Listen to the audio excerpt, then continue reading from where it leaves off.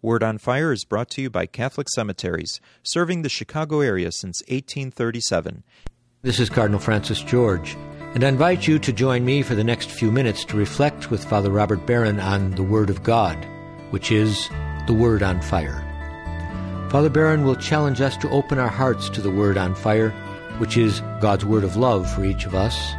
If our hearts are open, the Lord can change and transform us so that we might speak with love about the one who is love.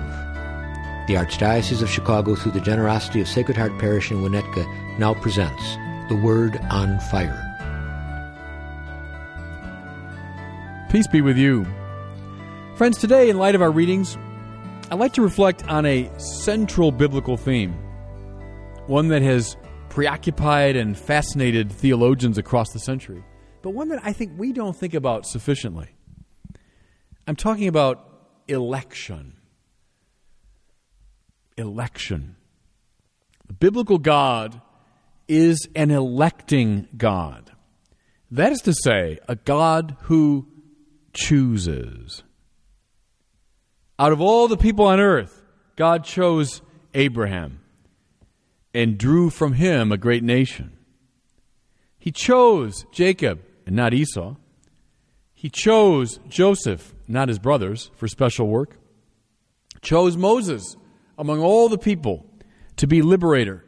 He chose among many Isaiah, Jeremiah, Ezekiel to be prophets. He chose David and Solomon to be kings.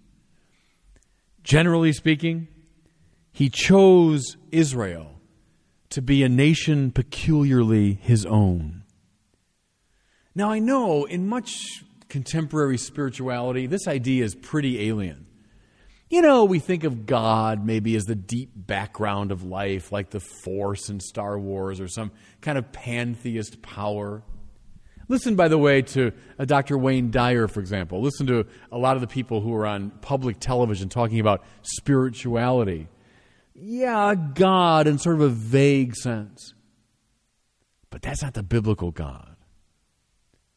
The God of the Bible is a person with mind, will, and intention. And yes, he chooses people for his own purposes. This idea, too, runs counter to a lot of our egalitarian sensibility. You know, we Americans are pretty equality-loving people. Everyone should be given equal rights, equal chance. We have a thing against people being singled out in advance, certain people being chosen, given privileges. Now, mind you, we have elections. There's one going on right now. We're in the middle of this kind of crazy election year. But how do we do it? Well, people come forward and they propose their plans and their programs, and we assess them and listen to them. And if we like one over the other, well, then we say, I will elect you. I'll choose you. But see, this has little to do with election in the biblical sense. First and most important, the God of the Bible does not choose people as a reward. Does not choose people because they're endowed with gifts. He doesn't choose people because they've earned it. Just the contrary. Whenever the election of Israel is mentioned, immediately co-mentioned is always the unworthiness of Israel, the smallest of nations. You know, do you think, the prophets always say, Moses said, do you think it's because you're the greatest nation God's chosen you? No, on the contrary, you're the smallest of nations. And the people that God elects, whether it's Moses or David or Solomon or Abraham, is it because they came forward, they presented this moral excellence or intellectual excellence, and God said, oh, you deserve my election? No, no, no.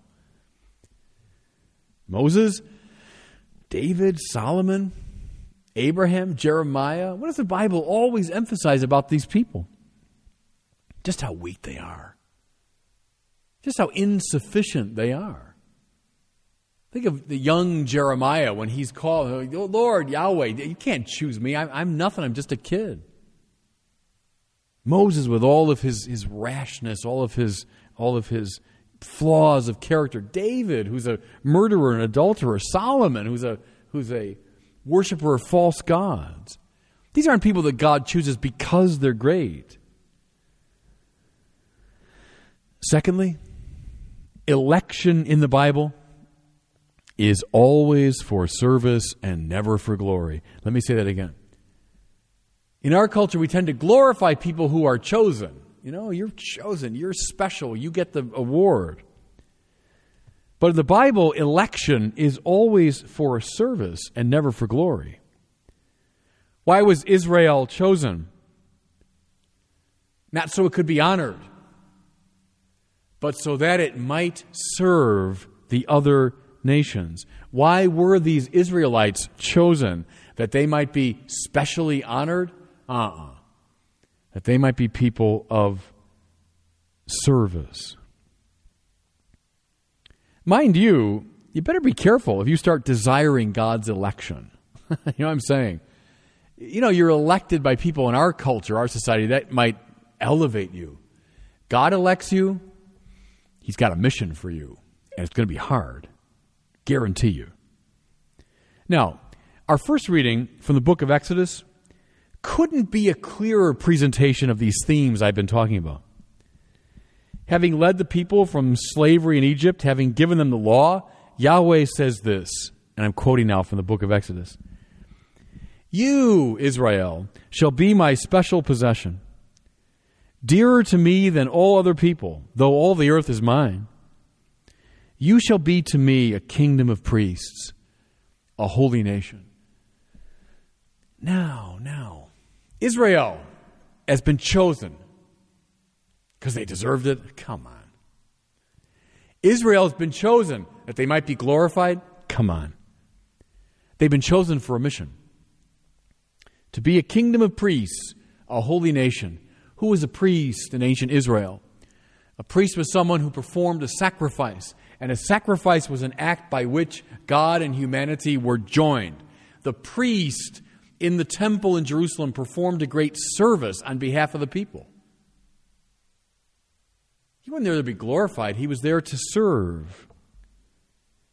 So, Yahweh chose Israel that they might be a mediator for all the nations of the world. The world would look to them in their worship, in their moral conduct, in their living out of the law, in their obvious love of God. And the world would be moved to repentance and praise. I'll borrow here the words of N.T. Wright, the great theologian.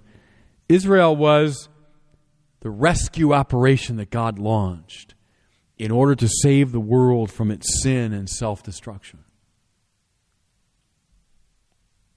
He didn't elect Israel because it was great, but Israel became great because it was elected. Friends, to grasp that is to grasp much of the biblical narrative. To grasp that is to grasp the hinge, to grasp the net hole of the Bible.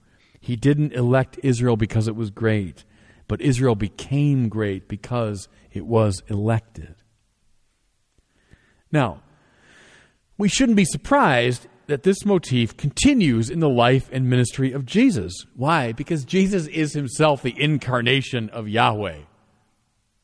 The God of the Old Testament, now incarnate in Christ. Therefore we hear in the gospel, listen, Jesus looks out at the crowd, quote, and his heart was moved with pity for them because they were like sheep without a shepherd. The gaze of Jesus here upon the world is not simply the gaze of a first century Palestinian prophet. It's the gaze of God. The gaze that God has cast from the beginning of history upon his world as he sees it lost in sin. The heart of God has always been moved by the suffering of his people. What did God of the Old Testament do? He formed a people, Israel.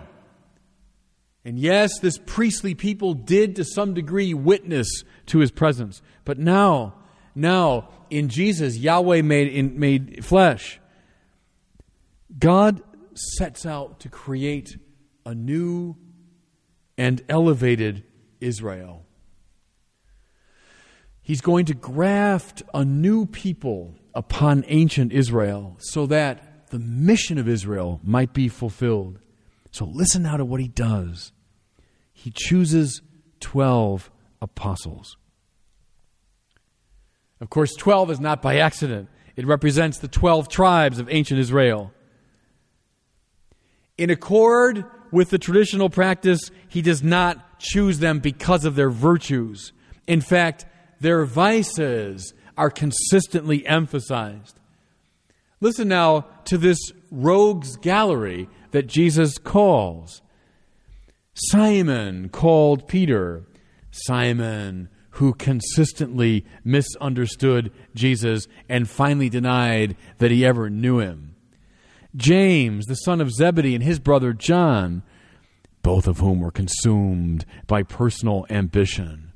Philip, who at the Last Supper proved that he didn't grasp who Jesus was at all. Thomas, who doubted the resurrection. Matthew, the tax collector, who was morally bankrupt. Simon from Cana, who was a violent revolutionary. And of course, Judas, who betrayed him. As I say, what a rogues gallery. Ooh, a bit like Moses, David, Solomon. Chosen not because they were great, but great, eventually, because they were chosen. Having formed them, he gives them a mission. Listen. Make this proclamation. The kingdom of God is at hand. Cure the sick, raise the dead, cleanse lepers, drive out demons. Here's the mission now that Jesus gives to the new Israel, the apostles, the church. In many ways, it was the same mission given to ancient Israel. They were to make present in their own persons the reign of God. I spoke last week about justification, this faith that straightens us out and allows the divine life to flow through us.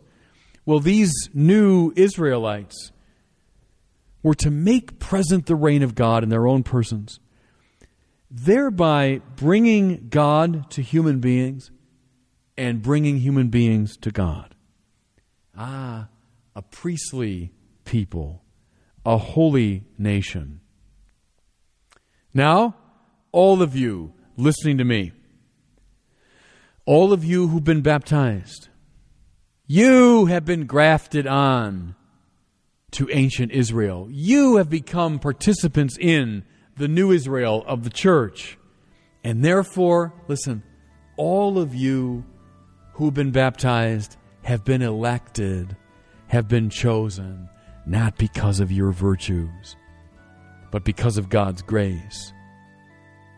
Not because you're great, but you'll become great by being chosen. And you, like ancient Israel, and you, like the 12 apostles, have been given a mission to find your own holiness by bringing others to holiness. To find your friendship with God by bringing others into friendship with God. Your purpose now is not to save your soul in some subjectivist way, some individualist way. Rather, it's to save your soul by becoming a conduit of salvation to others. We have an electing God. He chose ancient Israel. He chose the 12 apostles. And listen, He chose you. Go forth now and do His work. God bless you.